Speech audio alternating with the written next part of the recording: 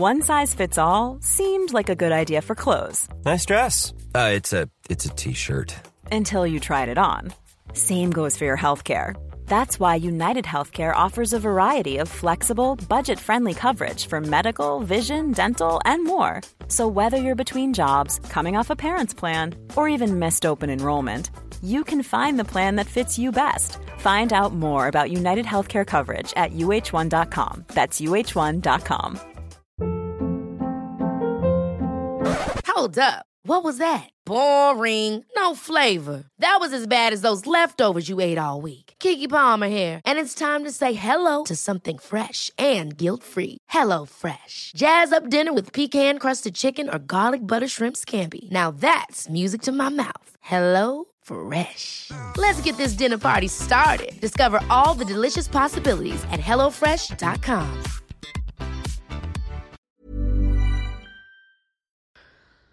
Welcome to the Badass Women's Hour podcast. 3 women, 1 podcast, and a whole load of badass. With me, Harriet Minter, Emma Sexton, and Natalie Campbell. This week we talked to Meg John Barker all about their new book, Gender, a Graphic Guide. Plus, we meet Janet Ogana, who tells us why she has created a pop-up store filled with products created by women of colour. Underwear, armpit hair, many imitators, but no one compares. Badass Women's Hour XL with Harriet Minter, Natalie Campbell, and Emma Sexton on Talk Radio. 1, 2, 3, 4. Meg John Barker, welcome to the studio. Thank you for having me. Much. MJ, tell us about relationships and why parenting packs might be the way forward as opposed to searching for the one. Something I've written a lot about is the search for the one and that kind of romantic ideal, and historically how it's like it was invented in like the 1950s, love in the current form, and historians are kind of saying by Disney. Yeah. So that's why I just said it. And I was like, maybe religion. Goodness, I'm a genius. They've written books about how love was the new religion as religion kind of declined and communities declined. People started looking to that love relationship to be everything, like the best friend and the co-parent and the passionate love forever and ever and all of this stuff. So we've been sold this myth that you can't get all of that in one place. Like the therapist writer Esther Perel says, you can't get warm love and hot love in the same place. Right. And so, people are feeling like such a failure in multiple areas. But I reckon one of the main ways forward is to get really intentional about relationships and be thinking, well, who might we parent well with? Who might we cohabit well with? Who do we have great sex with? And they're not always necessarily going to come in the same places. It's looking for them all in the same place that's the real problem. Yeah. Interesting. I mean, I feel like looking for any of it at the moment is a bit hard. But maybe next decade will be better. Or we could just get through 2019. Exactly. Let's have another Baileys and get to the end of the year. Your new book is what you're here to talk to us about. And we're very excited to have you because our new book is called Gender, a Graphic Guide. Yes. And personally, for one, I love the play on the word a graphic guide because it's both graphic in terms of what you're talking about and in terms of pictures. Exactly. It's a comic book, basically. Tell us, for a start, how you came to write it. What was it made you want to do it? So actually we did a book called Queer, a Graphic History a few years ago, and they came to me and said, would I like to write that? And we thought it was just going to be this little book, not do terribly well, and it's sold like 60,000 or something copies. It's in like Tate Modern and stuff like that. So I'm living a dream. I've just become a self-employed writer on the strength of that. And they were like, let's do a follow-up. And I was just, gender is obvious. It's this massive topic at the moment across so many areas. I was particularly, thinking about the sort of moral panic about trans that's happening at the moment, but also Me Too. And, it just felt like this is the topic we need to be talking about. So we started with one on gender, but the next one will be on sexuality. So there's going to be more. I feel like there's a majority of people who are really freaking out about gender and about the fact that there can be so many different variations. I remember Piers Morgan on GM. Oh, yeah. Good Morning Britain. Good Morning Britain. Well done. Freaking out because he found out that there were 100 different versions of gender. Yeah. But what do you say to people like that who are going, it's ridiculous, I don't know why we've got all these different, versions of gender. Why have we even got a book now explaining it all? What would you say to them? I mean, mostly I don't go on shows. I come on Badass Women's Yay! There we go. I've had to debate Piers Morgan. But, what I always say, actually, is this is actually about everybody. So usually I would start a workshop, and it's sort of in the book as well, with a kind of idea of like, so what are the stereotypes of what a real man is, and what are the stereotypes of what a real woman is? Let's get those kind of written down. And, you know, it's all like strong to weak and emotional to rational and all of, you know, passive to active, all of this. And then I say to the room of people who fits perfectly into either of those columns, like 0 people. And so once we've accepted that everyone's non-binary, then we, you know, can have a discussion. That's only a flippant way of saying it. But, you know, really we do all have a unique relationship with gender once we think about all the other things it intersects with as well, like race and class and sexuality and disability. We all have a unique relationship with gender. And this kind of explosion of different words is just one way of kind of finally accepting that, rather than trying to pigeonhole people into these rigid kind of stereotypes. How do you define gender to start? Because what's the difference between gender, sex? How do you define it? It's actually, again, really quite complex, because gender's used to mean so many things. So that's what we unpack in the book, is like, actually gender is the social stereotypes about what it means to be a man or a woman or another gender. Gender is also our feeling inside, what our lived experience is about gender, which may change a lot over the course of our lives. Gender's how we identify, but it's also how other people identify with us. And even that sex and gender thing, people say, well, sex is the biology and gender's like, you know, our lived experience. But actually that's even more complicated, because neuroscientists like Cordelia Fine have found that our bodies and brains get wired up in certain ways because of our experiences relating to gender. And if we were read as a different gender, we'd be treated differently, and that would make our brains wire up differently. So you can't even tease apart the biology and the social part of it. So I use this word like biopsychosocial a lot in the book, which means that we can never figure out like what was there from the beginning in terms of how we were born, and what's there because of the life experiences we've had, and what's there because of the cultural norms, which are also changing all of the time. You know, like a lot more people will be experiencing their gender in different ways because the kind of whole social script about gender has shifted over time as well. And we see that with the different ways of feminism, for example, in the book, how women have been treated very differently and then have acted very differently when different things were open to them. As you were talking, one of the things that popped into my mind, and it was your use of the word stereotype. So much of the challenge that we have is that people like binary things, box A and box B. People do like that, yes. Yeah, but also the idea of people exploring who they are, how they feel, what they think, what they do and don't like is relatively new. A bit, you know, people woke up, they went to the same job for 20 years, they, you know, retired, and sort of that was it. And now I think people are really struggling with this. Actually, you don't have one job, you might have 20. Actually, you might at any one time identify in a different way. That element of life fluidity, people struggle with. And it is because we've come from a 2-box structure. You were either married or unmarried. And it's still on form. You're single, or what? Are you single or what? What's the other one? Or married. Is that it? Or coupled. Partnered. So you don't really... society's just trying to put us in those boxes. All the time, because it feels like it's safer, but actually my view is it's less safe, and it's less kind as well, because people just don't fit into simple boxes, both in terms of like often we're somewhere on a spectrum, you know, from say a certain kind of masculinity to a certain kind of femininity, but also a number of others, and also that it changes over time in our lives. Is it more of a pendulum? Pendulum is a good metaphor. Yeah. I'm just thinking about myself. We joke sometimes. Harriet says I'm a double agent for the patriarchy. You said that about yourself. No, I did. I just agreed. What does that mean? A double agent for the patriarchy? Well, sometimes she agrees with the things that we don't agree with. That's basically. Oh, really? But it's because I was raised by men. Yeah. And so my brain is wired. And I think for a long time I thought in a very masculine way. Yeah. And the things I liked and I looked at were very much through a male gaze and male eyes. I loved rap and hip hop. Yeah. So the visuals that I grew up with, for me... Yeah. And I didn't see women as sexualized because, it was just a really different lens. But so that's where that came from. And so it is that pendulum. And as you know more, the pendulum swings.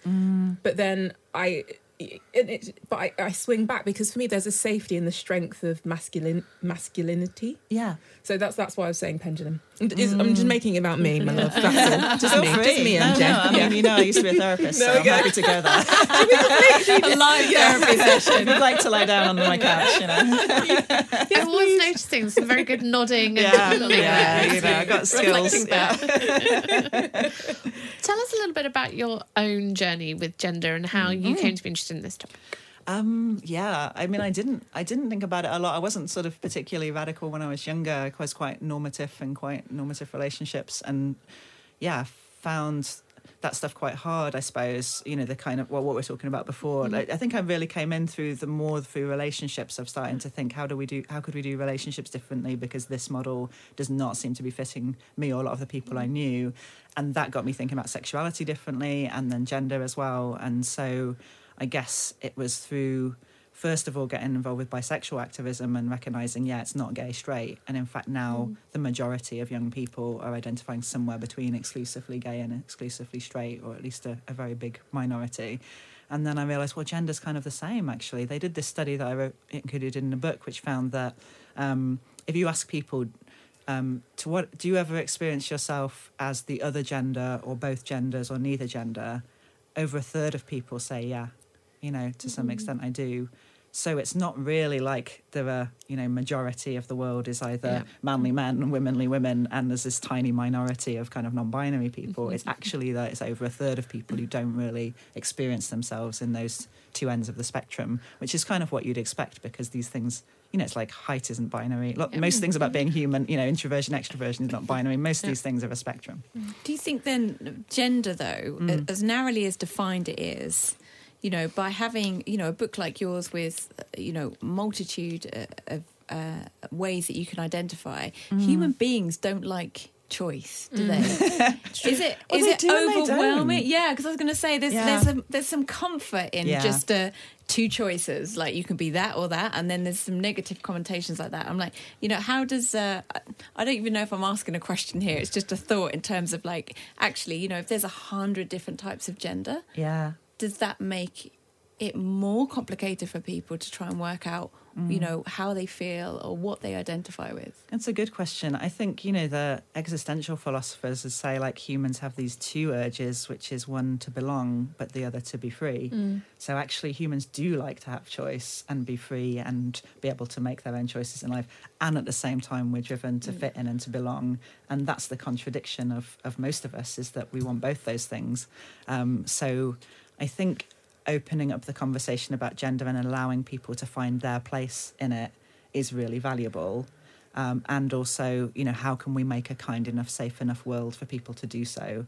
And at the moment, that's the problem, is like the world is not kind enough and safe enough for people to find their way with gender without being massively stigmatised and even victims of hate crime if they're doing something outside of the gender stereotypes. And that's particularly for anyone who's read as male being feminine. That's really a problem still in terms of homophobic and transphobic hate crime. We're going to keep talking to MJ about this, particularly about this swing of the pendulum, as now put it, and what that's meaning for the hate crime in society. I think this is really interesting because we've seen a rise, and I want to talk to you about why that is. That is coming up next here on Talk Radio. Badass Women's Hour XL on Talk Radio. She'll get you talking. We are talking to Meg John Barker about their new book, Gender: A Graphic Guide, here on Badass Women's Hour XL.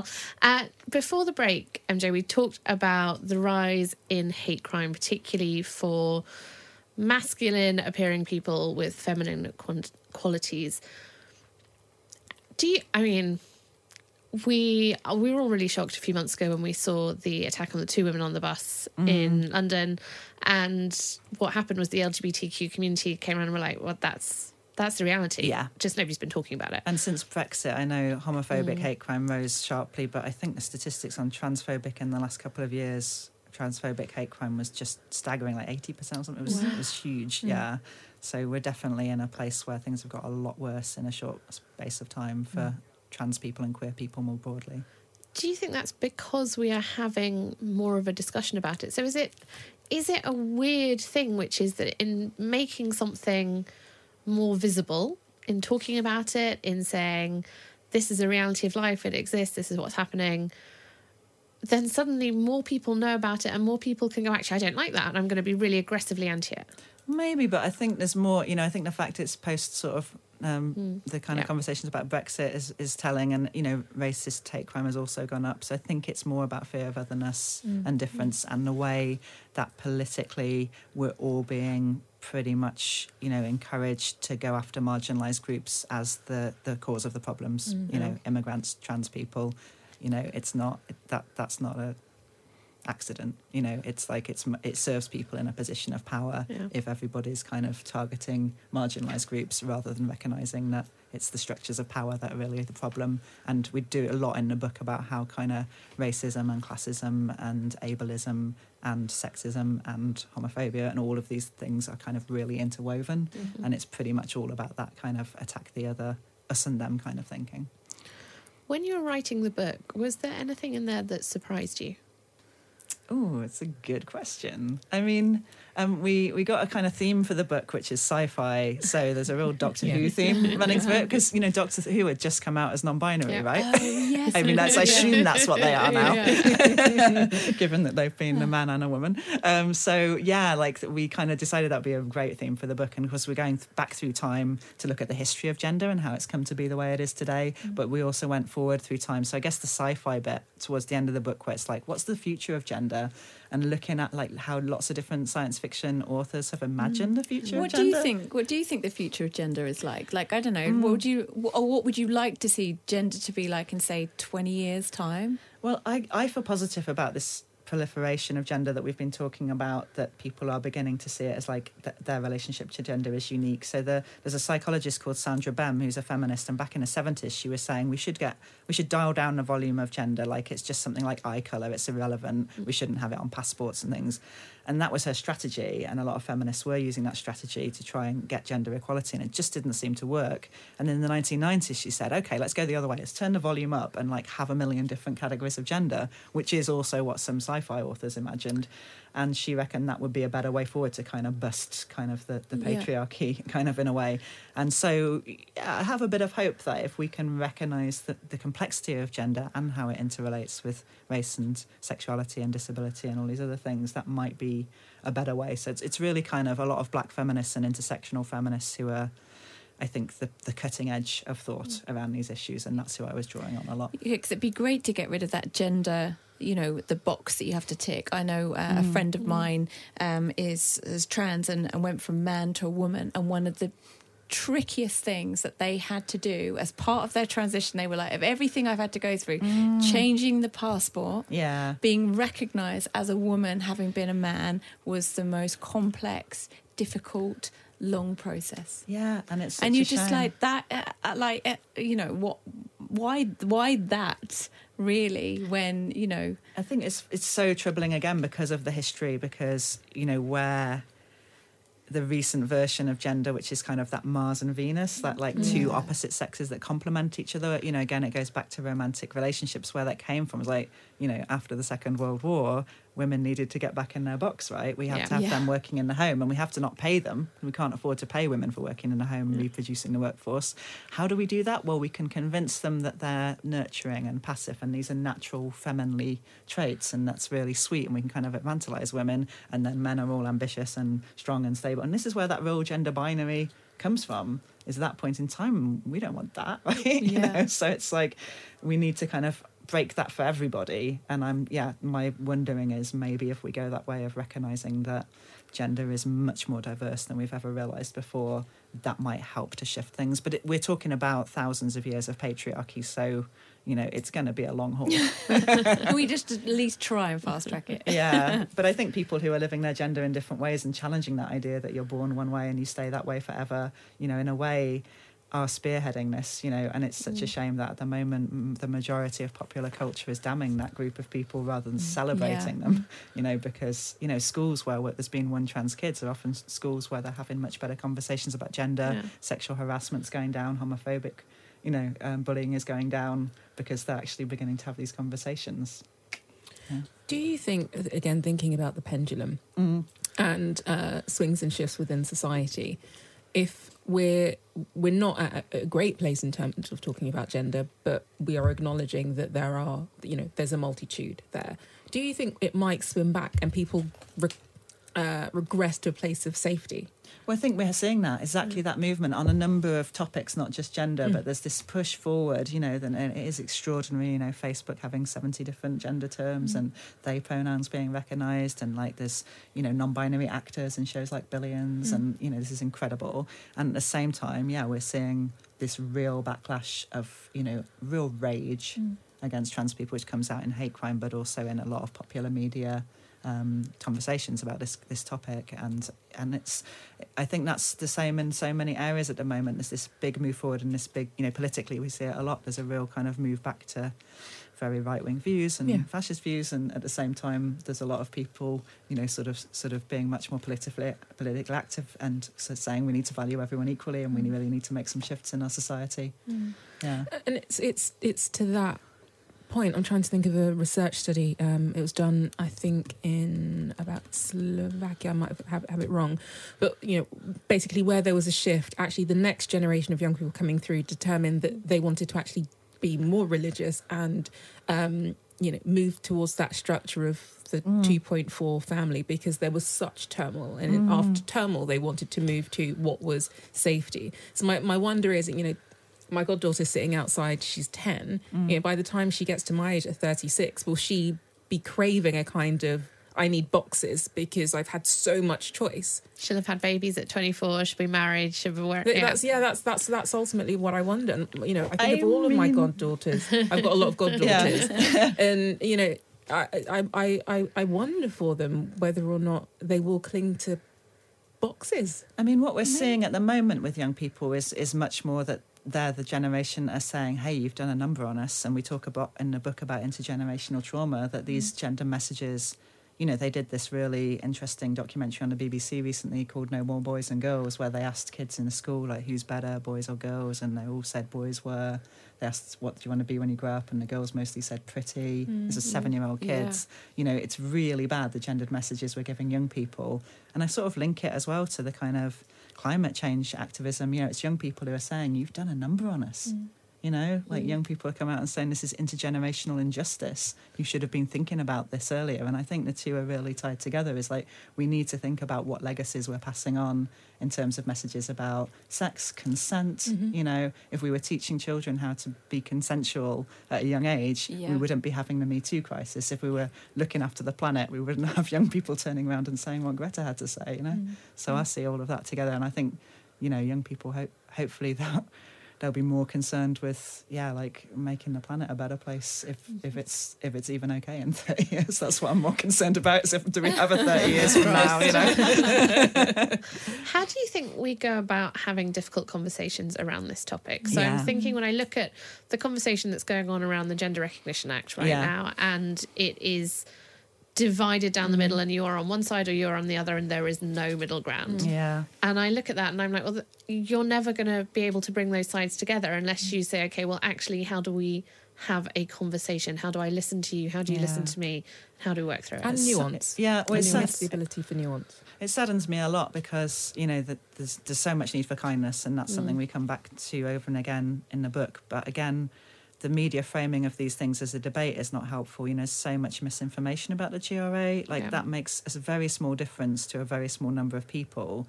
It doesn't have any impact on who can go into what toilets. It doesn't have, that's the equalities legislation. It's a whole different piece of legislation. It doesn't have impact on kids getting hormones and surgery, which kids don't get in this country anyway. So there's so much media misinformation, and it being presented as a two legitimate sides is a bit like climate change and climate change denial being represented as two different sides.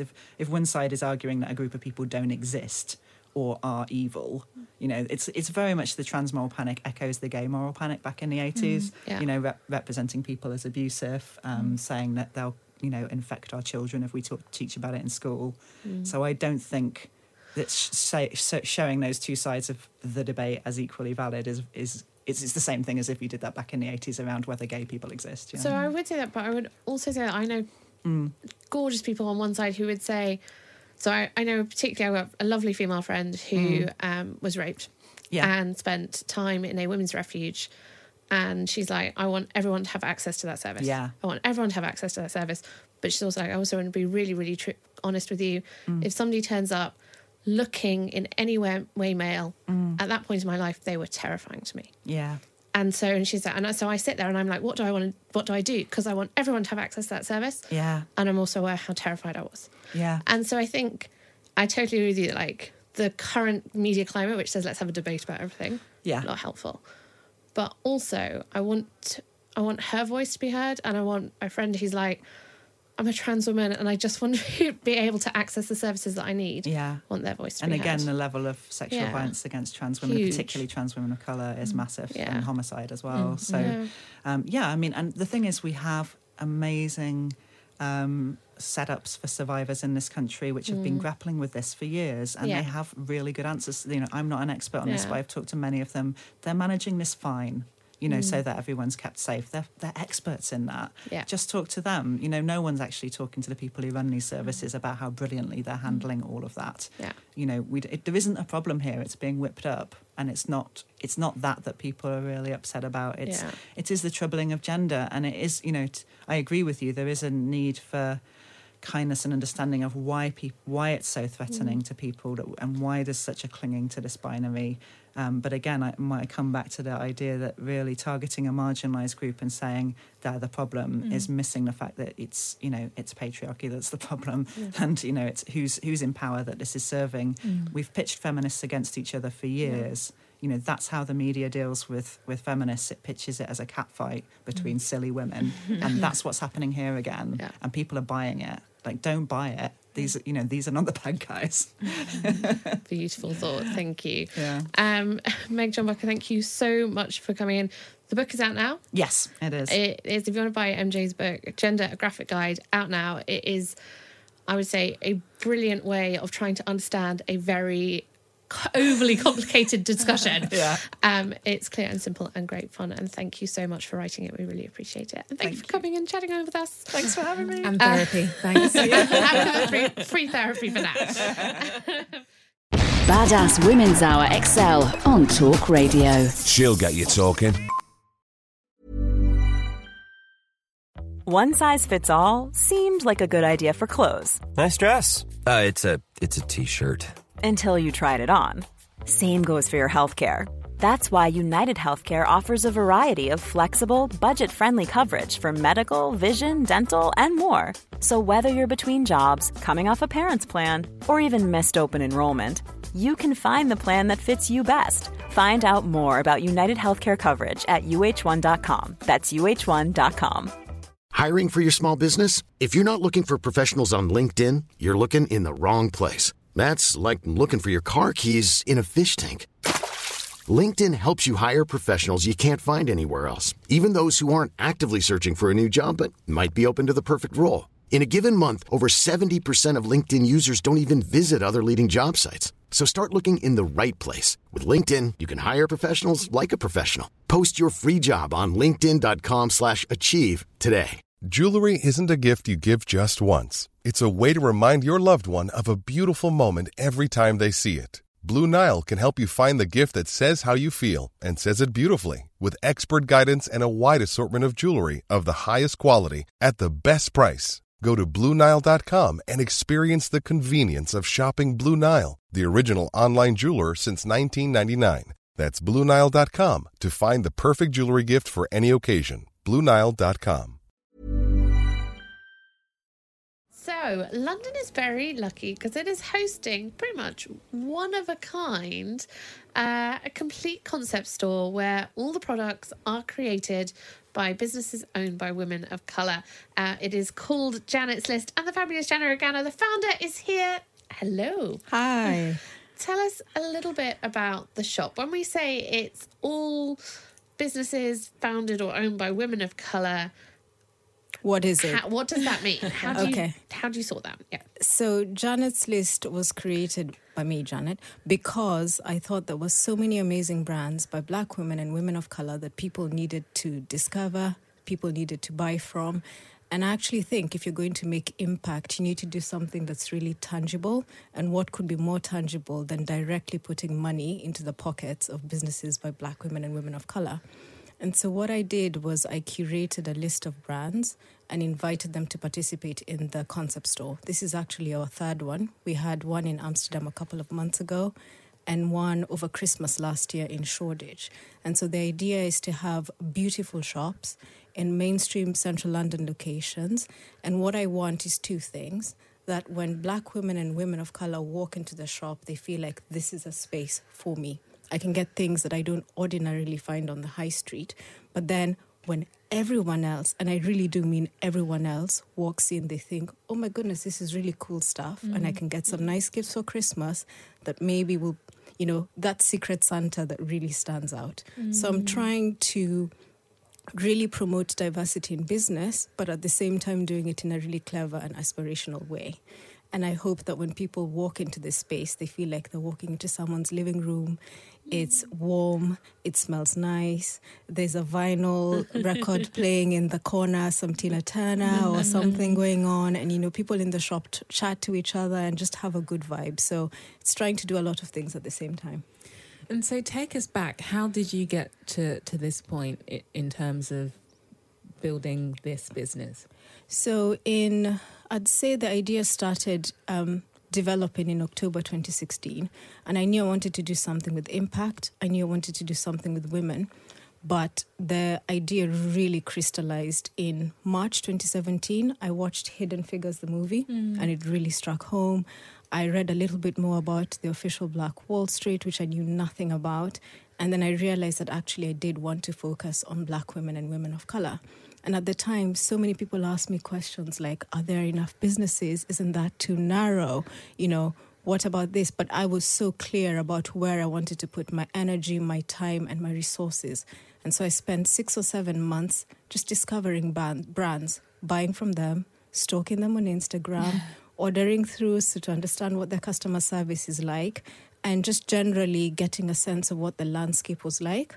So when I was ready, I launched with a website and a list of 11 brands. Obviously, that list continues growing, but I knew that the real issue was opportunities to sell and to sell to the public. And that's something that affects all small businesses, not just businesses by women of colour. But I think being women of colour, we do face additional hurdles. And that's just true across all other areas of work, of the industry, not just in business. And so where is the store and what sort of products are you stocking? So the store is on 41 Cross Street, which is a lovely street in Islington. Basically, it's the street that connects Upper Street and Essex Road. And if you're walking down the street and you see Le Labo and you see Aesop and you see Farrow and Ball, we're right across the road from Farrow and Ball. Perfect. Yeah. And I think Natalie had asked what we have in store. So we have, where do I start? Hair care, beauty, skincare, jewelry. We have about 4 or 5 jewelry brands. We have a kids section. So anyone who's looking to buy good gifts for kids, you're sorted. I have brought to the studio some amazing boozy jams. If anyone likes the sound of Prosecco Kiwi, Prosecco Mango, Malo Cherry, that's my favorite one. For the people who are off alcohol, you've got your paprika pepper there sorted. So there's just a whole curated mix. And for me, the idea is that it all feels quite cohesive, but each brand stands out on its own merits. Because, of course, for them, it's an opportunity to be discovered. Do you have a big, audacious kind of goal for Janet's List? Because you're in here, you're wearing your branding on a great yellow T-shirt, there's a yellow pack, and I'm just looking going, oh my goodness, that's like Selfridges. There could be a Janet's List that was like a Selfridges. Like, what's your big goal for Janet's List? That's a good question, and I wish I could answer it in like a really direct way. I think for me, if I get to a point where a business that started off at Janet's List ends up exiting some big VC for millions of pounds, I'll feel like my work is done. For the businesses which were in the pop-up shop last year, and already this year, we've increased our customer base in London. We up-leveled our branding because we realized how competitive it was in the concept store, and we've really seen benefits from that. We've grown our newsletter list, our social media. So for me, things that produce real tangible results for brands is what I'm about. I think where I see Janet's List going is definitely, we've already gone international. So we had a concept store in Amsterdam, which was ahead of its time, but also right on time. Because you guys, when Black Dutch women walked into that shop, it was like nothing you'd ever seen. They were just so excited to have that there. What made you pick Amsterdam as your next location out of the UK? So that's a good question. Amsterdam is a bold city, quite similar to London. A lot of people speak English. When the Brexit deadline was moved to October, I saw an opportunity. I knew I wanted to do something in Europe because it was much more straightforward, but I knew I wanted to do something outside London. And as part of Janet's List, for me, it's about really pushing the boundaries and creating new opportunities and doing them in a fresh and innovative way. There are a lot of people in the space, which is great. But for me, that, I think, made Janet's List stand out. And for the brands that were involved, they would never have had an opportunity to be in a beautiful store in central Amsterdam. And that's the thing, right? Lots of people say the high street's dead and it's all about online. But there is something gratifying as someone that produces things to see your product in a store. In a physical place and have customers interact with your produce. I'm so happy you've said that. That's actually point 3 on my notes for this conversation. And I think what I really want to do and what I'm doing is embracing the changing face of retail. It's not good enough to just have stuff in a shop and expect people to come. People can shop online. If people are going to get out of their houses, they want to come to an experience where they're speaking to people who know what they're talking about, where they feel welcomed, they feel like it's something different to everything else that you see on the high street. And you see now that bigger brands are all embracing the whole pop-up concept. Brands that ordinarily would occupy floors in shopping malls are actually the ones who are competing with us to try and get pop-up spaces. So, the landscape of retail is changing. And I think Janet's List is really stepping into that. What have you learned about being an entrepreneur since you've been doing this? Did that come out? I was just like, oh my God. I think as an entrepreneur, you need to really develop as a person because your business will not grow unless you develop as a person. You have to have the right mindset. You have to capitalize on the opportunities. I think you have to be really clear about your vision as well. I love to work with experts and I have a great team around me. My PR lady is amazing. My branding, all of those people are great. And some of them, I even chose them before they had even gone freelance because I knew that they would be absolutely right for my business. But at the end of the day, you have to be really clear about your vision as a business owner and really stick to that. And so for me, I've learned not to rush into things, but to play the long game because ultimately I will do things and execute them exactly the way I want to. I've learned that well done is better than perfect, but I aim for a sort of 85, 95% good. So when I look into something, I'm like, this is brilliant. There's very little I would change. It's just tweaking and adapting things there. I think relationships are really important. My business is all about relationships. I actually love the brand founders who are in the shop. When they come in, we have a chat, we high five. We've grown together actually in the process. So I think the mindset is really important. Making the right moves at the right time is really important, but also understanding money, understanding which part of your business is going to scale, which part of your business people really respond to. So for me, I remember when I advertised the first concept store in October last year, I just had no idea, but the sheer response that I got of people wanting to find out more, wanting to get involved, for me was like, okay, there's something here from a business perspective that makes absolute sense and I need to lean into it. So I think anyone with a business, just understand what people need, not what you want to provide them, but what people need, but more importantly, are prepared to pay for and that you can deliver in an excellent way.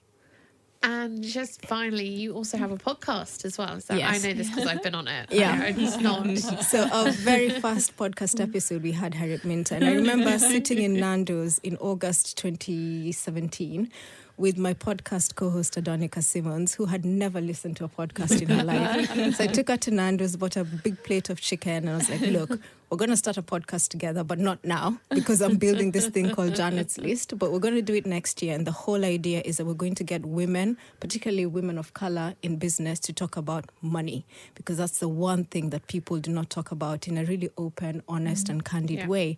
And all the podcasts you see are about the 10 millions, the 100 million. Come on, I just want my first 100K. Yeah. And then if that's the case, let's talk to people who are doing that and get some really tangible, practical things. So I actually take notes during our podcast as well. It is a brilliant podcast. I thoroughly recommend it. If people want to find out more about Janet's List, where should they be looking? So they should be looking on Instagram at Janet's List. So all one word, and you can follow all of our adventures there. Twitter, same thing, at Janet's List, and our website, janetslist.co.uk. Brilliant. Thank you so much, Janet Chicano, the fantastic founder of Janet's List, which is wonderful. Do go check it out if you're in London. 1, 2, 3, 4. This has been the Badass Women's Hour podcast with me, Harriet Minter, Natalie Campbell and Emma Sexton. If you want to hear more from us, you can come follow us on social media at Badass Women's Hour HR, or leave us a review and tell us how much you love us. We really need to feel the love. 5 stars should do it.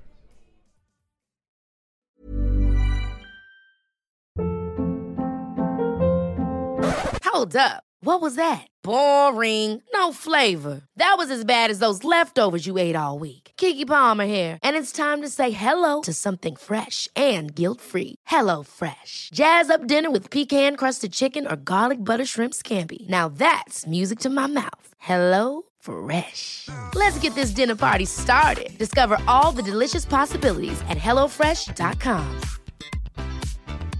Planning for your next trip? Elevate your travel style with Quince. Quince has all the jet-setting essentials you'll want for your next getaway, like European linen, premium luggage options, buttery soft Italian leather bags, and so much more. And is all priced at 50 to 80% less than similar brands. Plus, Quince only works with factories that use safe and ethical manufacturing practices. Pack your bags with high-quality essentials you'll be wearing for vacations to come with Quince. Go to quince.com/pack for free shipping and 365-day returns. Imagine the softest sheets you've ever felt. Now imagine them getting even softer over time. That's what you'll feel with Boll & Branch's organic cotton sheets. In a recent customer survey, 96% replied that Boll & Branch sheets get softer with every wash. Start getting your best night's sleep in these sheets that get softer and softer for years to come. Try their sheets with a 30-night guarantee. Plus, get 15% off your first order at bollandbranch.com. Code BUTTERY. Exclusions apply. See site for details.